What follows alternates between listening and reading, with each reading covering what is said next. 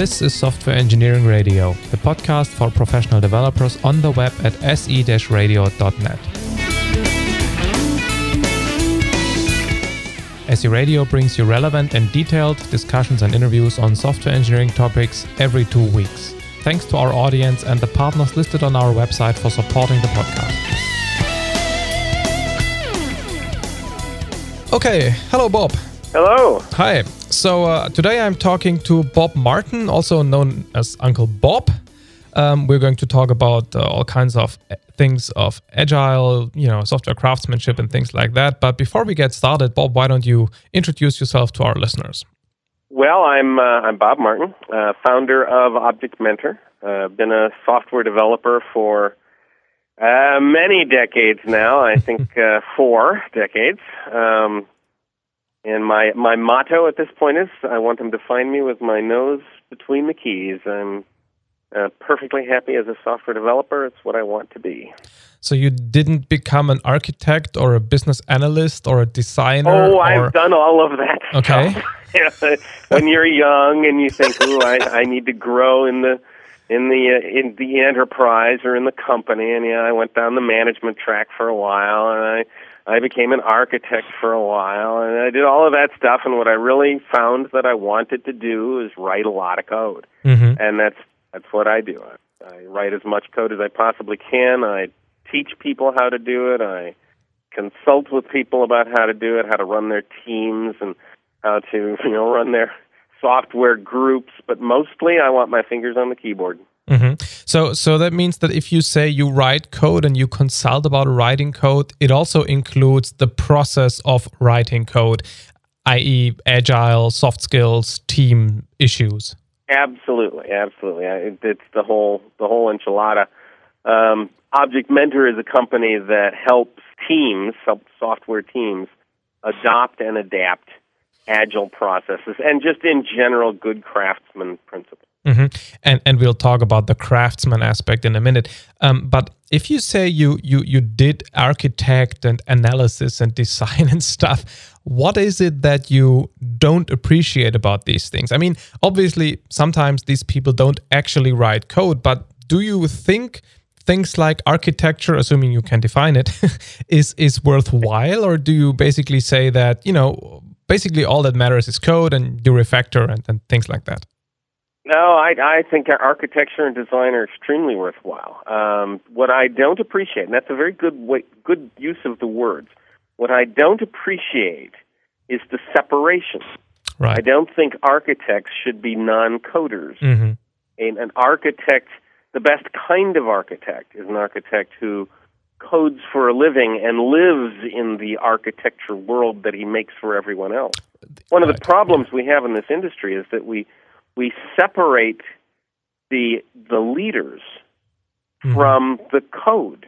And these leaders, the architects, go off to make decisions that are critical decisions, and yet they become unconnected to those decisions because they don't have to write code that reacts from those decisions. They don't get to live in the bed that they make for everybody else. Mm-hmm. Yeah, so the important thing about architecture and architects is that they keep their fingers on the keyboard. And the same is true of team leads and first-line managers. It is way too simple to forget about the code and think, well, that just belongs to somebody else, and I need to deal with the management. And the reality is that you can't manage a team, you can't lead a team, you can't provide architecture for a team unless your fingers are on the keyboard and you're seeing what that team and experiencing what that team is doing. Yeah. And, okay. So to me, looking at what you say from 10,000 feet, that basically sounds like what, agile. Okay. So XP, agile, the idea that the architecture is something that lives in the system and not in PowerPoint, and the team owns all the artifacts. Architecture is something that evolves as the team decides what they want to code and how they code it. So is it that are you basically saying the agile way is the right way? Well, I don't like to circle any method and say this method is pure truth. Agile is not Schindler's List. the agile mechanism, or the way we do agile, is that yes, the team produces the artifact, but there's no reason that an agile team could not produce a design document. There's no reason that an agile team could not produce an architecture document. The architects within that team, although they write code, will probably also create architecture documents in UML or something like that in order to communicate with other teams or with other groups. There's nothing wrong with that, and I don't want to give people the idea that agile is a non-document driven approach. Sure. In fact, it's very heavily document driven. Yeah. But the team decides on the artifacts that are necessary.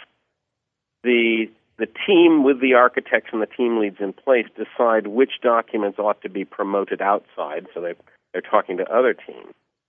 And the ultimate document, the document that is the most important, code itself. All the other documents are reflections of what's in the code. This is as opposed to the waterfall or other kind of plan-driven approaches where the code is the result and not the driving document. In our case, what we like to think is that the code is the driving document, right, and all other documents reflect what's in it. Yeah, they kind of explain certain aspects from the code that are not easily obvious when looking at it, yes, easily. Yeah. Yes. So you're quite well known for many things, but one thing in particular, and I think that's software craftsmanship. Although I think you were not the person who initially created the notion, but you're today quite involved in this stuff. So do you want to introduce us to the idea? Well, so it was Pete McBreen who originally wrote the book entitled Software Craftsmanship, right, and it was a wonderful book. He talked about the parallels of the software industry with mid-age guilds of craftsmen, and he talked about the notion of apprentices who would hook themselves up to a master and learn the tricks from the master, and then they would go on a journey to other places, becoming journeymen, and eventually they would become masters as they did their masterpieces and become well known for what they had done. When I read that book, I thought, well, that's a very interesting concept, and it's close to the way software is really learned. Yes. Our civilization has put almost everything into this box of you learn things at college and then you do things on the job. Yep. And that's just not the way it works in software particularly well. When software developers come out of college, they know very little about what is going to have to be done on the job. And they learn most of what they need to know on the job. For a lot of software developers, it's quite a culture shock to come out of school and suddenly realize that, oh my gosh, this is a very different job than I thought it was going to be. And unfortunately, many of them are at sea. There's no mentor they can hook to. They've got to learn it all by trial and error and by making mistakes. And what we need is a system whereby young software developers, whether they go to college or not, hook themselves up to a master. Learn from the master. Learn from a set of mentors. Journey from place to place, either different departments within a company or different companies, learning to become journeymen, learning the skills and the ways to make decisions until they can settle down and really understand their craft and perhaps become a master. So the whole notion of craftsmanship, the whole flow of craftsmanship is this idea that you learn from other people by helping them do, not by listening to lectures and studying books. Yeah.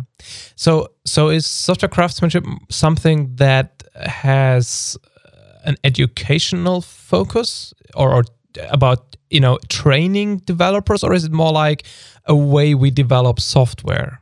I understood the educational part. So where does the second part, the doing things in a certain way, come in? This is an issue of pride of workmanship. And again, this is something that that in our civilization we are somehow lacking, especially in the software world. One of the things about being a craftsman is that you learn how to work, and you develop a certain amount of pride, in fact, a good deal of pride, in the way you work. Now, you're also proud of what you produce. Mm-hmm. And most software developers have that feeling. Oh, I produced a wonderful system, or I wrote a great module, and I'm very proud of the module I wrote. But the craftsman view is that not only are you proud of the modules and the systems you wrote, you're proud of the way you wrote them. Mm-hmm. And even if a particular module or a particular system does not succeed in a commercial sense, you can still be proud of the way you produced it. There's a set of disciplines and a set of skills and a set of rules that a craftsman will follow that are difficult to follow. And, they're hard disciplines to work into your psyche and into your way of thinking. And once you've adopted them and you follow them well, you can be proud of the way you work. So if you say the way you work, well, maybe you've just answered it. Is it about the process of how you do something, or is it about the intrinsic structure and values and qualities of the thing you built? Both. There's an aspect of the process involved. So I am proud when I can follow one of my disciplines, test-driven development, for example. Right. I am proud of the fact that I can follow that discipline and follow it very closely and create systems that have high degrees of test coverage and have been assembled through the process of writing one test case at a time. I am proud of the fact that I have learned that discipline and internalized it and I can apply it. But I am also proud of the structure of the code, the structure of the design. I can look at the code and know that I haven't left any messes behind. I can massage the code until I think it is appropriate for the business purpose that it's set for. So there's several levels of pride here, pride in workmanship, in the process, in the final product, in the success of the product when you're done. Mm-hmm. So you mentioned test-driven development as one of the disciplines of the software craftsman. Do you care to mention two or three more so we can get a feeling of what you think what you mean when you talk about disciplines? So there's several practices that we can talk about. One of them is test-driven development, of course, and I could spend an awful long time talking about that one. Another one is continuous integration or continuous build. The idea that as a team of developers, we will check in our code very frequently, automatically kick off builds, automatically run the entire test suite, and keep that test suite passing at all expenses. Right? No matter what, we will keep that test suite passing. When the test suite breaks from an automatic build, it is a stop the presses event. Everybody on the team stops what they're doing and figures out why the test suite broke. They get it working again, and then they continue to make progress on their tasks. Again, this is a discipline, and it's one of those disciplines that's easy to drop. A team under schedule pressure might look at a failing build and go, oh, well, we'll deal with that later. One says, no, stop. No matter what the schedule says, you stop, you get it working again, and then you can make progress. So continuous integration is another one of those disciplines. Pair programming is a discipline. And it's one of those disciplines that is extraordinarily helpful, but it can be overdone. There's a religious aspect to it that I don't appreciate too much. So usually I suggest people pair on the order of 50, 60, 70% of the time, but certainly not on everything. Right. On the other hand, there's a discipline involved with this. It's easy to say, well, I just don't have time to pair. I just don't have time to do this. There's just too much schedule pressure, and that's very detrimental to a team.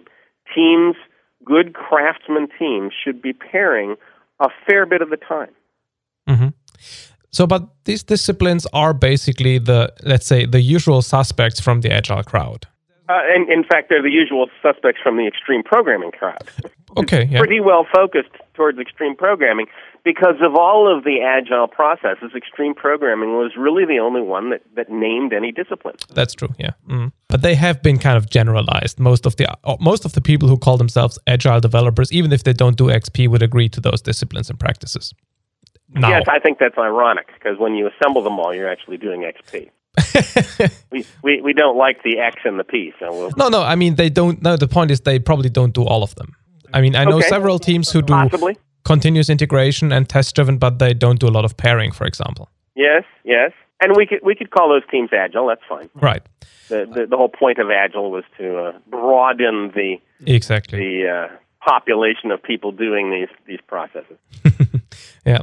So there is a manifesto for software craftsmanship. There is, yes. And what does it say? I guess most people know what the Agile Manifesto says. So I guess you can relate it maybe to what that says. Oh, goodness.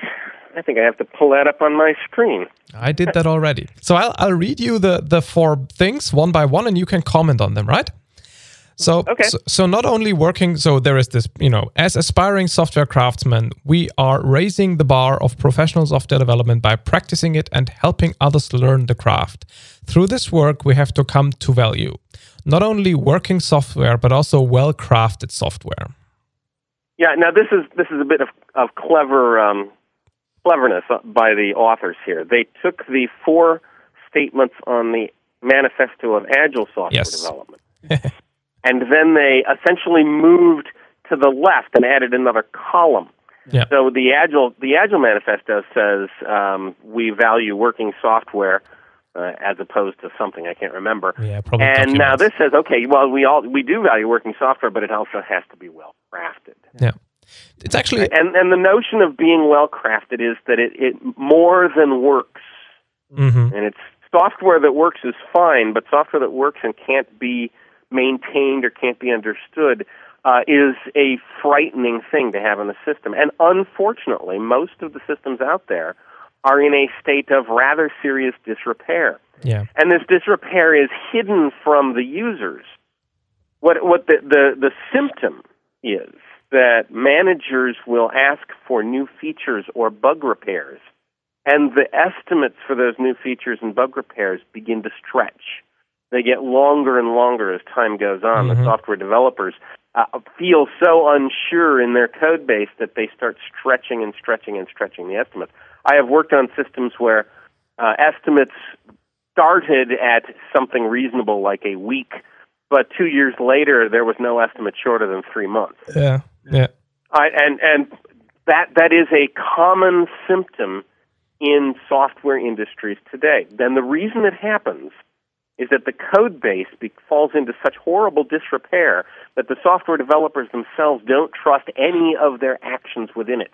Yeah. So they have to be incredibly careful and pad all of their estimates because they simply don't know what's going to happen when they change a line of code. Yeah. The notion of being well-crafted is that we know what's going to happen when we change a line of code. We understand what the repercussions of every change is. We can look at a module and understand what it does and understand what the couplings are. We have the tests around it so that we know at a push of a button that any change we make hasn't broken anything else. And the software is, in general, good. And that's, for some reason, that idea is foreign to most of the software industry out there. The focus has been so much on schedule that the software development community has all but abandoned structure. And this is ironic because when you abandon structure, your schedules go out almost infinitely. Yeah. The only way to keep your schedules under control is to keep your quality very high. Yeah. So the first line of that manifesto has a tremendous amount of implication. Yeah. Okay, let's look at the second one. The second one is not only responding to change, but also steadily adding value. Okay. So the Agile Manifesto says, we need to not only have contracts and interactions or something, but we also want to be able to respond to change. The Software Craftsmanship Manifesto says, yes, but we're not just going to respond to change. Every time we make a change, we're going to be adding value. And that value might be added in terms of new features, it might be added in terms of defect repair, or it might be added in terms of improved structure or improved cleanliness within the code. There's another way of saying this. I wrote a book not too long ago called Clean Code, and in that book, I described something called the Boy Scout rule, or the Boy Scout principle. Boy Scouts have this rule that says, when you leave a campground, you always leave that campground cleaner than when you entered it. If we did that in our code, if we checked in our modules cleaner than when we checked them out, if every time we touched the code we left it better than when we started, our code bases would improve and improve and improve. So this notion of steadily adding value every time we touch the system is one of both in what the system does and in how it is structured. We never, ever let it go. I was about to ask, it's not just adding business value, it's also about adding intrinsic value, making it more well-crafted in some sense. And this is important. There is, business value is critically important, and it's tempting for the outside world to say, oh, this software craftsman community, all they care about is the cleanliness of the code. They've given up on business value, and of course, nothing could be farther from the truth. We are strongly focused on business value, but we also understand that the way to keep business value high is to keep the internal cleanliness of what we're producing high. Yeah. You can't decouple the two. Right. And that's the big mistake that the industry has made. They have decoupled the business value from the internal structure of the system. Yeah. Next one is not only individuals and interactions, but also a community of professionals. Yes, again, that's the echo from the Agile Manifesto, which then goes on to say we certainly want to have interactions with individuals and so forth, but we also want to create a community of professionals. And this goes back to the whole idea of masters and apprentices, journeymen, the idea that we will grow within our community the next generation of masters, the next generation of journeymen. That it is the responsible of the software community itself to train the new professionals coming in. That we don't become islands unto ourselves, that we share our ideas with each other and become a community of profession. Mm-hmm. And it's hard to make parallels. We could talk about lawyers and how they have the bar association. We could talk about doctors and how they have their various medical associations. Yeah.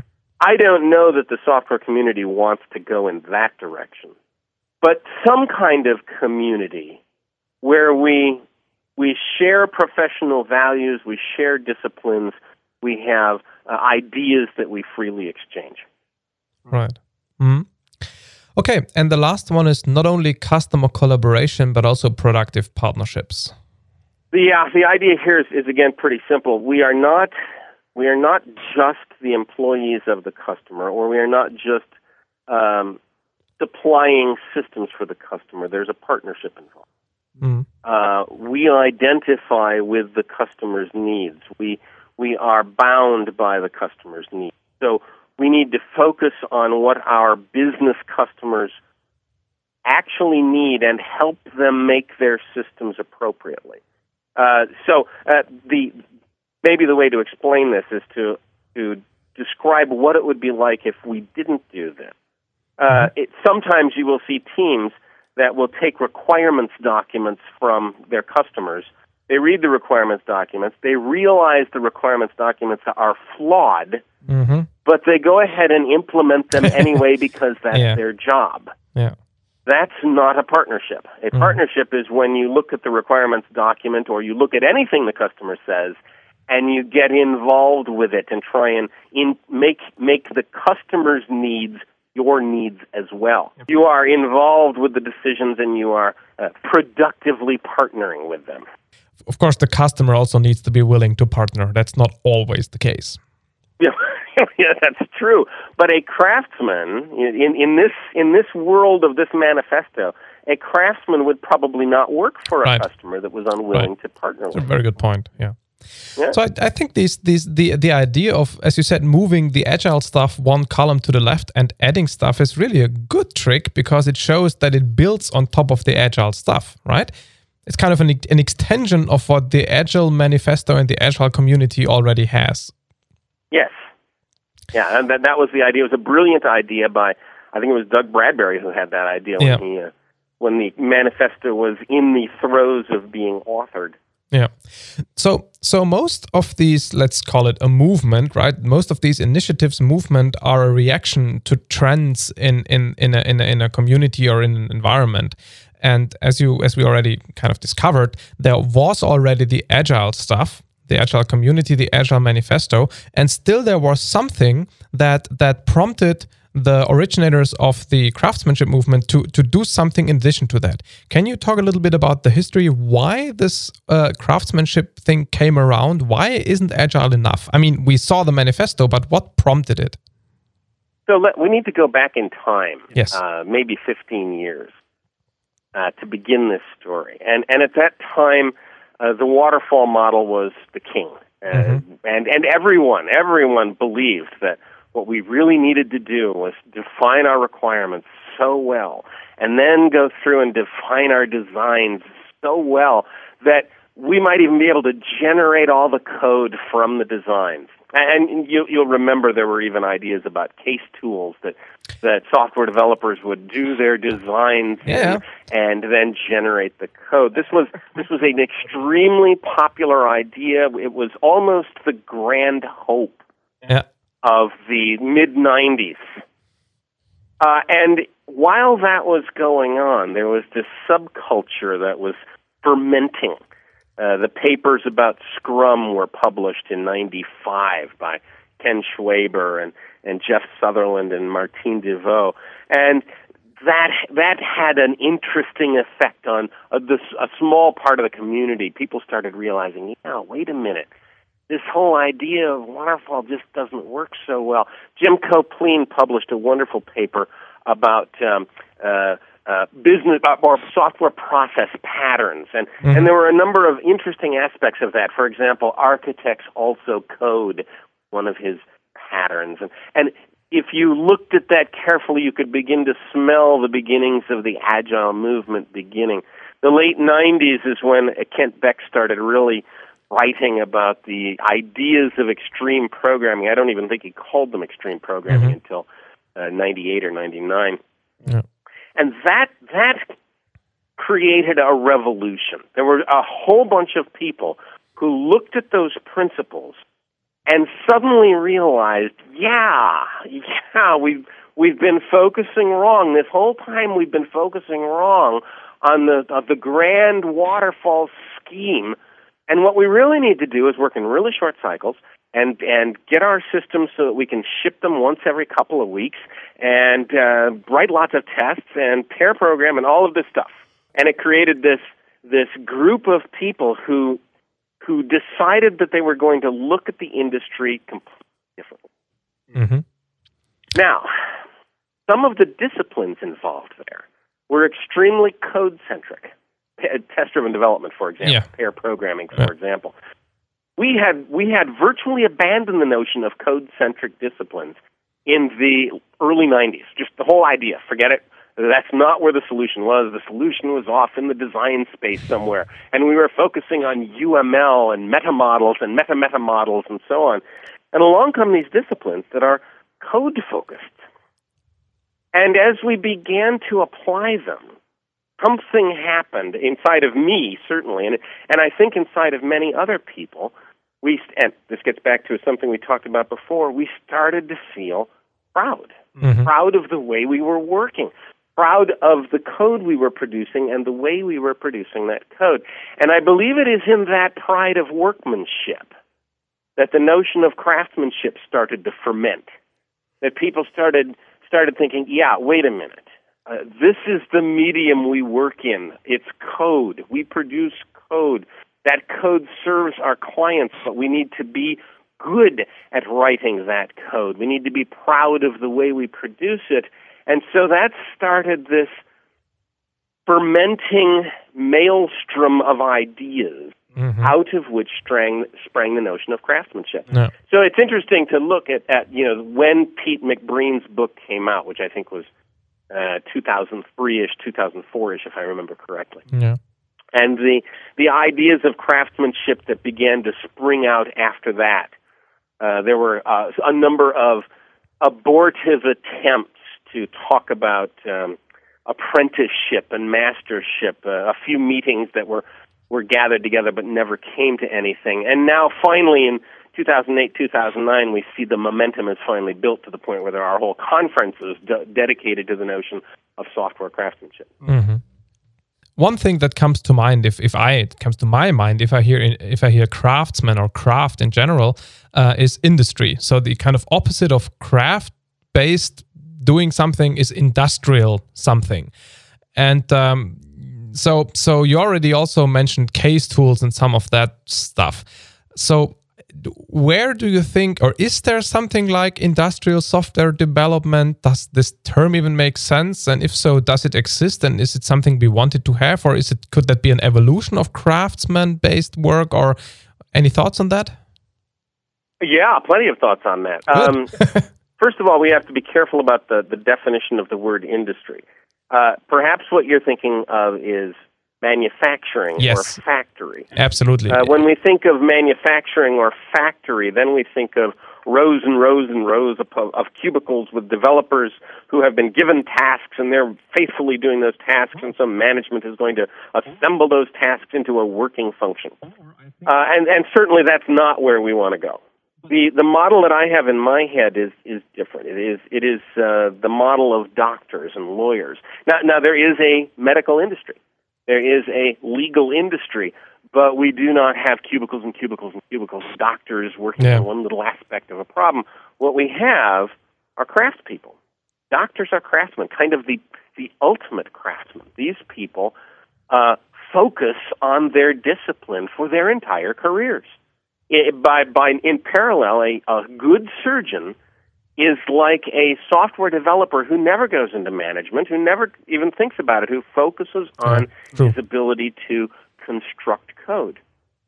That's a craftsman, and I think that's the direction our industry is moving. We are going to be producing, I hope, people who are dedicated craftsmen who for the length of their careers, focus on their ability to construct working software, who do not view the coding aspect of software as just a quick step before they go into management. Let me provoke you a little bit, okay? Certainly. So actually, when I said industrial, the thing I had in mind was more like the automated robotic, vehicle manufacturing plants. Okay, yes. That was the kind of industry. So I was thinking more in the direction of automation, mass customization, and things like that. So if I say I'm a craftsman, I like what I do, I like coding, I like producing well-crafted code, and that's what I pride myself in. How can I make myself more productive? Well, I can build a robot which does the job for me. The code that is spit out at the end, or the product, is still as good. I mean, the cars that Daimler produces today aren't any worse than those they produced 30 years ago, just because they're assembled by robots. Okay, so I could create machines with my craft. As a handiwork, I create machines which then can automate my craftsmanship. Is that something that's thinkable? Oh, it definitely is thinkable. Not only is it thinkable, we've done it. Look at the IDEs we use today, the environments that we program in today. We're not punching cards anymore. Mm-hmm. We're not writing code on paper tape anymore. We have these massively flexible systems that allow us to enter our code into edit windows and then select chunks and refactor it here, or extract methods there, or promote classes here, or move members down there. We have these wildly complicated automated systems that allow us to manipulate our code in fantastic ways, and that is just improving. Now, let's go back to the car, the notion of automated factories for cars. Once we have designed the car, we can then hand that design to the factory, and the cars just pop out. Mm-hmm. But some creative energy had to go in to designing that car, and that creative energy is all human. Yes. So the purpose of the factory is to take a set of decisions made by humans and then automate the result. Right. This is certainly what a compiler does.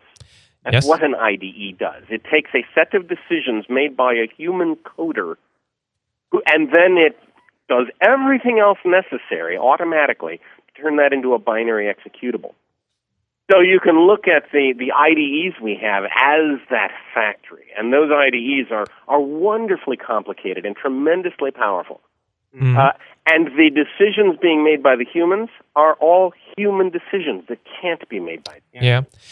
There is a movement out there that says, well, maybe what we could do is write models, UML models, and then have those UML models converted into code. Well, that's fine. If we want to do that, that's fine. I don't object to that at all. The issue there is that all the programmers who are now writing code will instead be drawing models. Well, and the decisions that they will have been making in code, they will now make in diagrams. And it is not at all clear to me that those decisions will be intrinsically different or better or at a higher level. They'll just be in rectangles and arrows instead of ifs and whiles. Well, I mean, this is actually exactly the place I wanted you to get to, because I work quite a lot in modeling and code generation and domain-specific languages. Now, I usually don't do UML because I hate UML. And I also got to the conclusion that graphical models is usually not very useful. So I do a lot with textual languages. I build specific languages for specific projects or, domains. And so that is, in my experience, extremely productive. But of course, it certainly is. Of course, what you say is obviously true, is that the creative energy goes into language and generator design, and the generator, once you run it, of course, only executes kind of stupid rules, but it makes me get rid of some of the grunt work that's involved in coding against certain stupid platforms, okay? Yeah, absolutely. So, absolutely. And I wanted the whole idea of domain-specific languages is very, very powerful. Okay, so you're not opposed to that. And when you were talking about the case, I mean, you sounded negative regarding the case tools in the 80s and 90s. And some people say that DSLs are just case redone. I don't think so, but that's why I wanted to find out about that. No, I think the case tools of the 80s and 90s were a bad idea. They didn't pan out. There really wasn't a way to generate reasonable code from those models. And the same is true, I think, of the MDA approach that is currently out there. I just don't think that's going to go anywhere. Yeah, but the notion of domain-specific languages, that's an entirely different thing. Okay, good. Yeah, and we deal with that all over the place. Java is a domain-specific language. Well, but it's a very big domain. It translates a human understandable form into a machine understandable form. Now, there are better domain-specific languages if you want to, for example, create a finite state machine. Yeah. Right? Then there's another domain-specific language you can put on top of Java or on top of C++, or if you want to create a database schema generator. Yeah, sure. There are domain-specific languages for that. I love the idea of domain-specific languages. I think everybody should be thinking in those terms. Okay. Good. Then we're very much on the same page here. Not that that's important for this interview, but it's still interesting. So, what are the tools of a craftsman? I mean, if I look at the carpenter, he's very good at using certain tools, the hammer, and I don't know, I shouldn't, use analogies that I don't know anything about. So, what are the tools that a craftsman should and has to work with? That's a good question. And obviously the first one is the editor, or nowadays I would call it the IDE. Yeah. There are people who still want to work in editors, and I think that's unfortunate. Although, I don't want to say too many bad things. TextMate, for example, is a very high-end editor. Lots of people like to use it. Fine. Yeah. Want to. I prefer the more integrated environments like IntelliJ or Eclipse. Yeah. That are just immensely powerful, especially if you're using Java or one of the languages that they're tightly integrated with. Yeah. So the first tool is the IDE, and the trick to the IDE is to learn it inside and out. Get to the point where you don't need the mouse. Learn the hotkeys. Learn all the shortcut keys. Take a day and say, today is the day without the mouse. Unplug the mouse and do absolutely everything through the keyboard so that you learn the IDE backwards and forwards. There is no good reason for a software developer not to be extremely tightly integrated with editor, IDE. Another really important tool is source code control. And honestly, there are still teams out there that don't have it. That are, storing flat files in directories and editing them without any kind of source code control. This is just sheer insanity for anybody to be doing that in this day and age. Good source code control tools out there. There are plenty of them. For some reason, the free ones are better than the ones you pay for. Why? Yes. Seems to be the case. CVS is okay. Subversion is better than CVS, and my favorite right now is Git. So, good source code control system is also important. A bug tracking system is important with certain caveats. I do not want a bug tracking system that holds thousands and thousands of bugs. It seems to me that if you have even a very large system with thousands of bugs, you've done something wrong. Yeah. So I want my bug tracking systems to be very lightweight, very simple to use, probably web-based, and I don't want to find thousands of bugs in them. Yeah. A good unit testing tool, JUnit, or the whole XUnit suite is a good example. Or if you're in a language like Ruby, RSpec and Cucumber, excellent. A good acceptance testing tool, Fitness, for example, or Green Pepper, or JBehave, or again, Cucumber. Good, excellent tools for doing acceptance tests. And the list could go on. Notice that I haven't mentioned a debugger. Okay. Although the IDEs do have debuggers, it seems to me that the notion of a debugger has become less and less important with the advent of test-driven development. Yeah. I still use the debugger, but it is nowhere near as important as it used to be. You have to have one, but don't use it too much. Yeah. I was actually very surprised that you didn't mention the programming language as the first tool. Oh, that's interesting. And there are like a zillion programming languages out there all of a sudden. Yeah. Why do you think this happens? I think that's very interesting. We went through a period where in the late 70s, early 80s, where the issue of language was pretty well restricted to C and Pascal. And there was this war between those two languages. And the C language won it pretty well, pretty handily. Probably because it was so close to assembly language that most of the guys who were doing assembly language just kind of shifted over naturally. Then C++ came along, and so did Objective-C. Those two came along right around 86-ish, 85-ish, something like that, and continued to gain popularity, although C++ obviously went way ahead of Objective-C. And Objective-C virtually died and was only resuscitated by Steve Jobs later on. C++ became the object-oriented language. That was, oh my goodness, we're doing object-oriented now, and C++ was the language for that. And everybody else who was doing OO was doing it in some fringy little language that didn't matter so much. And then Java came along. This is like 95. And the whole idea of the virtual machine. Now, something funny happened right around then. None of these languages that we were dealing with, C, C++, Pascal, none of them had any kind of corporate backing. Even C++, which kind of had an AT&T smell to it, really was not a corporately backed language. But companies like Sun looked at the way that programmers dealt with their languages, and they thought maybe we could capture the hearts and minds of the programmer if we sponsored a language. So the era of corporate-backed languages began. And that's where Java came from, and of course C# is really just Java with a different spelling. And those languages became the corporate-backed languages. Now, software developers are like a herd of cats. They don't like to be corporately backed. They don't like the idea that there's some bureaucracy out there that is telling them what's in their languages making decisions about, well, you shouldn't have multiple inheritance because that's evil. So there's this thing going on in programmers' minds that they're feeling constrained because there's these non-programmers with non-programmer intent designing languages for them to use. So there's a subculture that starts, and the guys are doing Python, doing Ruby, and little ideas are popping up. And this kind of quantum froth at the bottom of the language level.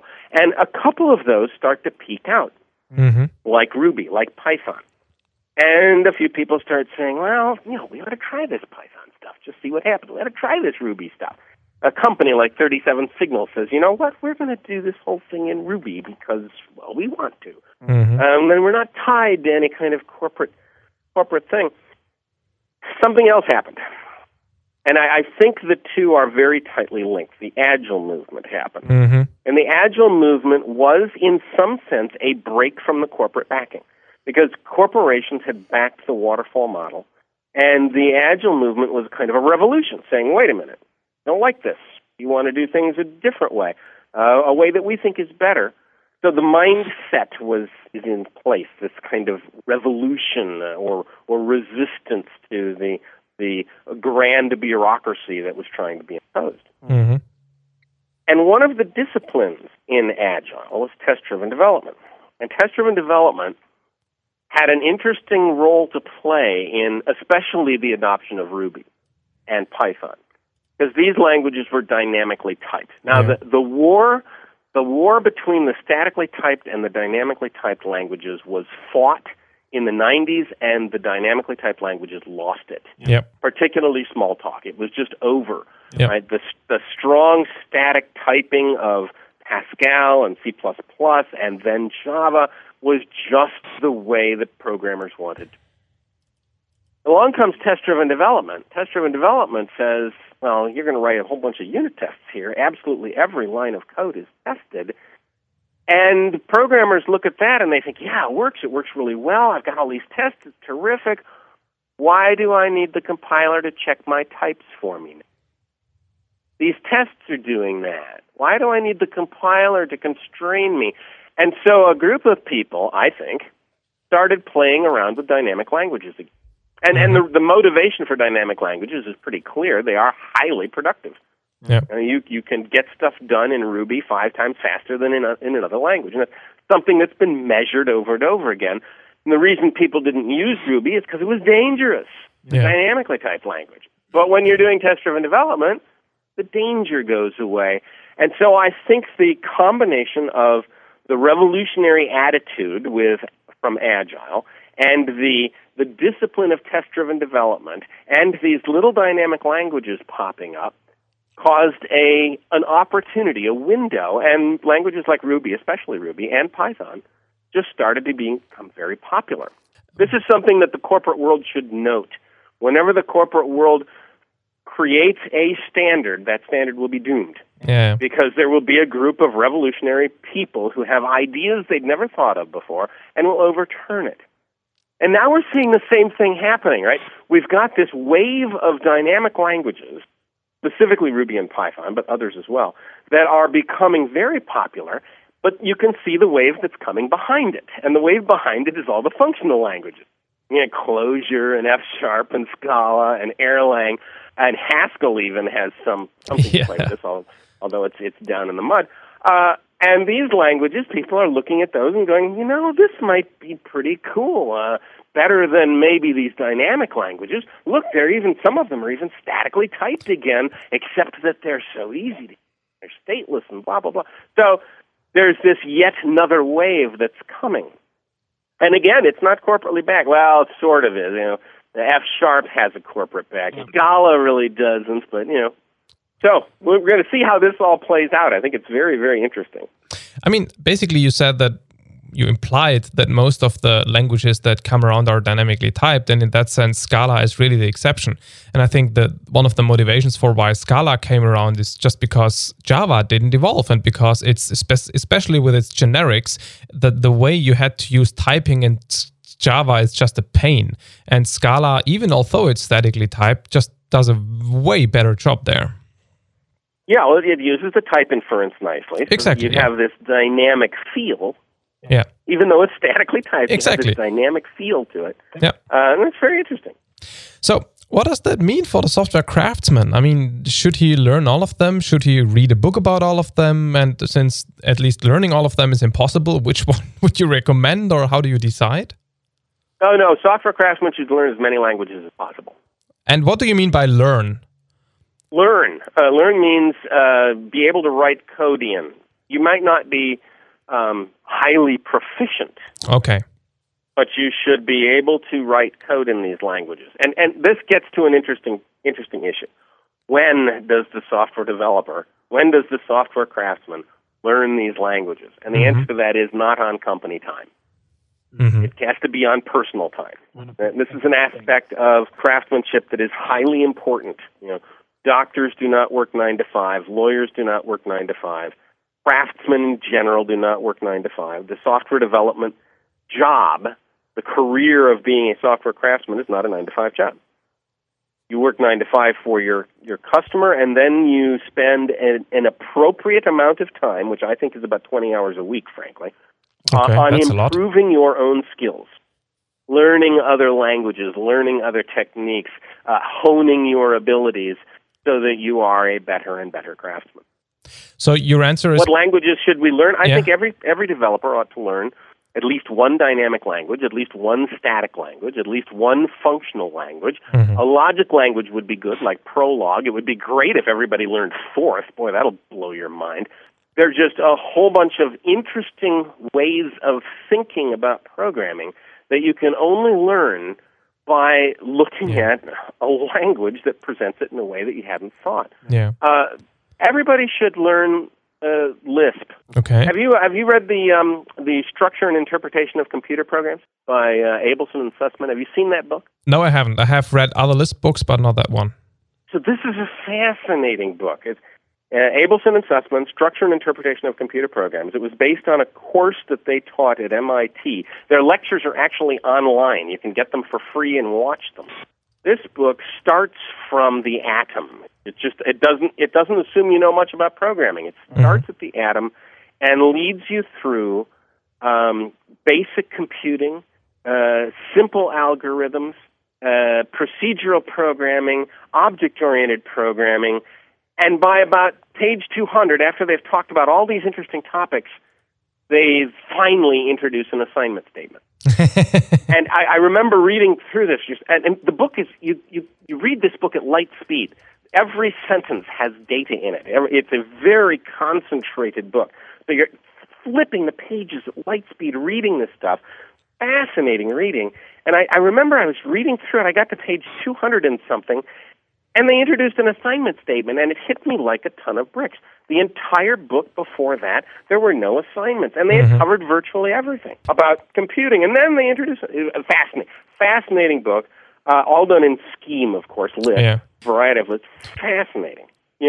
Everybody should go and get that book and read it because it's unbelievable. Do you know the book Concepts, Techniques, and Models of Computer Programming by Van Roy and Haridi? No, haven't heard of that one. Okay, that's kind of similar, I guess. They also introduce various, approaches to computing: functional, sequential, declarative, logical, all these things, all based on the same, let's say, language they grow. So they add, one new language feature, and that gives them data sequential programming and stuff. Very interesting. Very interesting. Cute.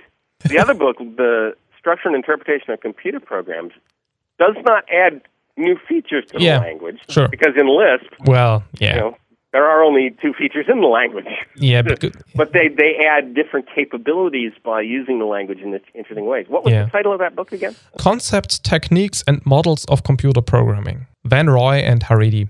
So, which of these languages do you think have a chance of standing the test of time, in your opinion? Well, I think Ruby's already there. Yeah, I think Python's already there. Yes. Those 2 languages are going to... Sure, they're not new. No. F# and F# and Scala, maybe.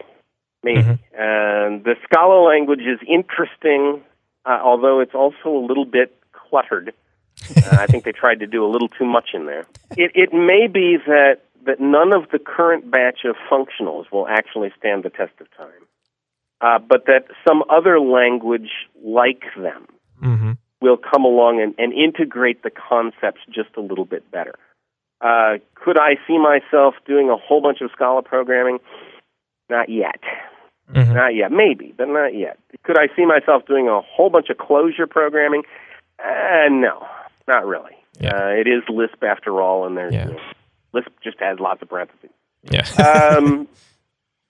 Could I see myself doing a whole bunch of Haskell or Erlang? Well, probably not. So, but I think the ideas are out there. So there's going to be some language that's going to do this. I just don't know what it is yet. Yeah. I think that's really, as you say, that's the core message. It's not about learning or understanding or even using all these languages, because let's face it, most people don't have the chance to use most of these languages in their real work. But learning them to an extent where you understand the ideas and where you can use the concepts, maybe by emulating them or perhaps by building a little DSL that contains some of these things, is a very, very good idea. Absolutely. Okay. So that brings me to the end of what I had prepared. Do you have anything to add, any words of wisdom? Words of wisdom. I think the most important thing for any software developer, anybody who is aspiring to be a craftsman, is the notion of continuous learning. Never ever stop learning it. And again, I'm going to play that back as through the lawyer and the doctor filter. Imagine a doctor who stopped learning in the 1950s. Would you go to him? And of course you would not. The man would not know the latest procedures, the latest drugs, the latest ideas. Why then would an employer hire a software developer that stopped learning in 1995? Sure. Yeah. Stopped learning the different language. The most important trait of a software developer is the ability to continuously learn at high speed. The fire hose is simply never turned off. You are always drinking from it. You always have to keep ahead. And this industry moves at such high speed that even when you're an old coot like me, you better be learning awful fast. All the time. Okay. This is, good summary. So, I guess, thank you very much for taking your time and being on the show. Oh, you're very welcome. I had a good time. Okay, very good. That's good to hear. Thank you very much. Thank you. Bye. Good to talk to you. Bye-bye. Bye. Thanks for listening to Software Engineering Radio. Software Engineering Radio is an educational program brought to you by Hillside Europe. If you want more information about the podcast and all the other episodes, visit our website at se-radio.net. If you want to support us, you can donate to the SE Radio team via the website, or you can advertise for SE Radio, for example, by clicking on the Dig Reddit Delicious links and the /dot button.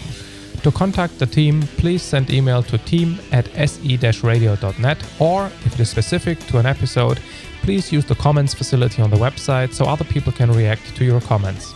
This episode of SE Radio, as well as all other episodes, are licensed under the Creative Commons 2.5 license. Please see the website for details. Thanks to Charlie Crow and the Podsafe Music Network for the music used in this show. The song is called Vegas Hard Rock Shuffle.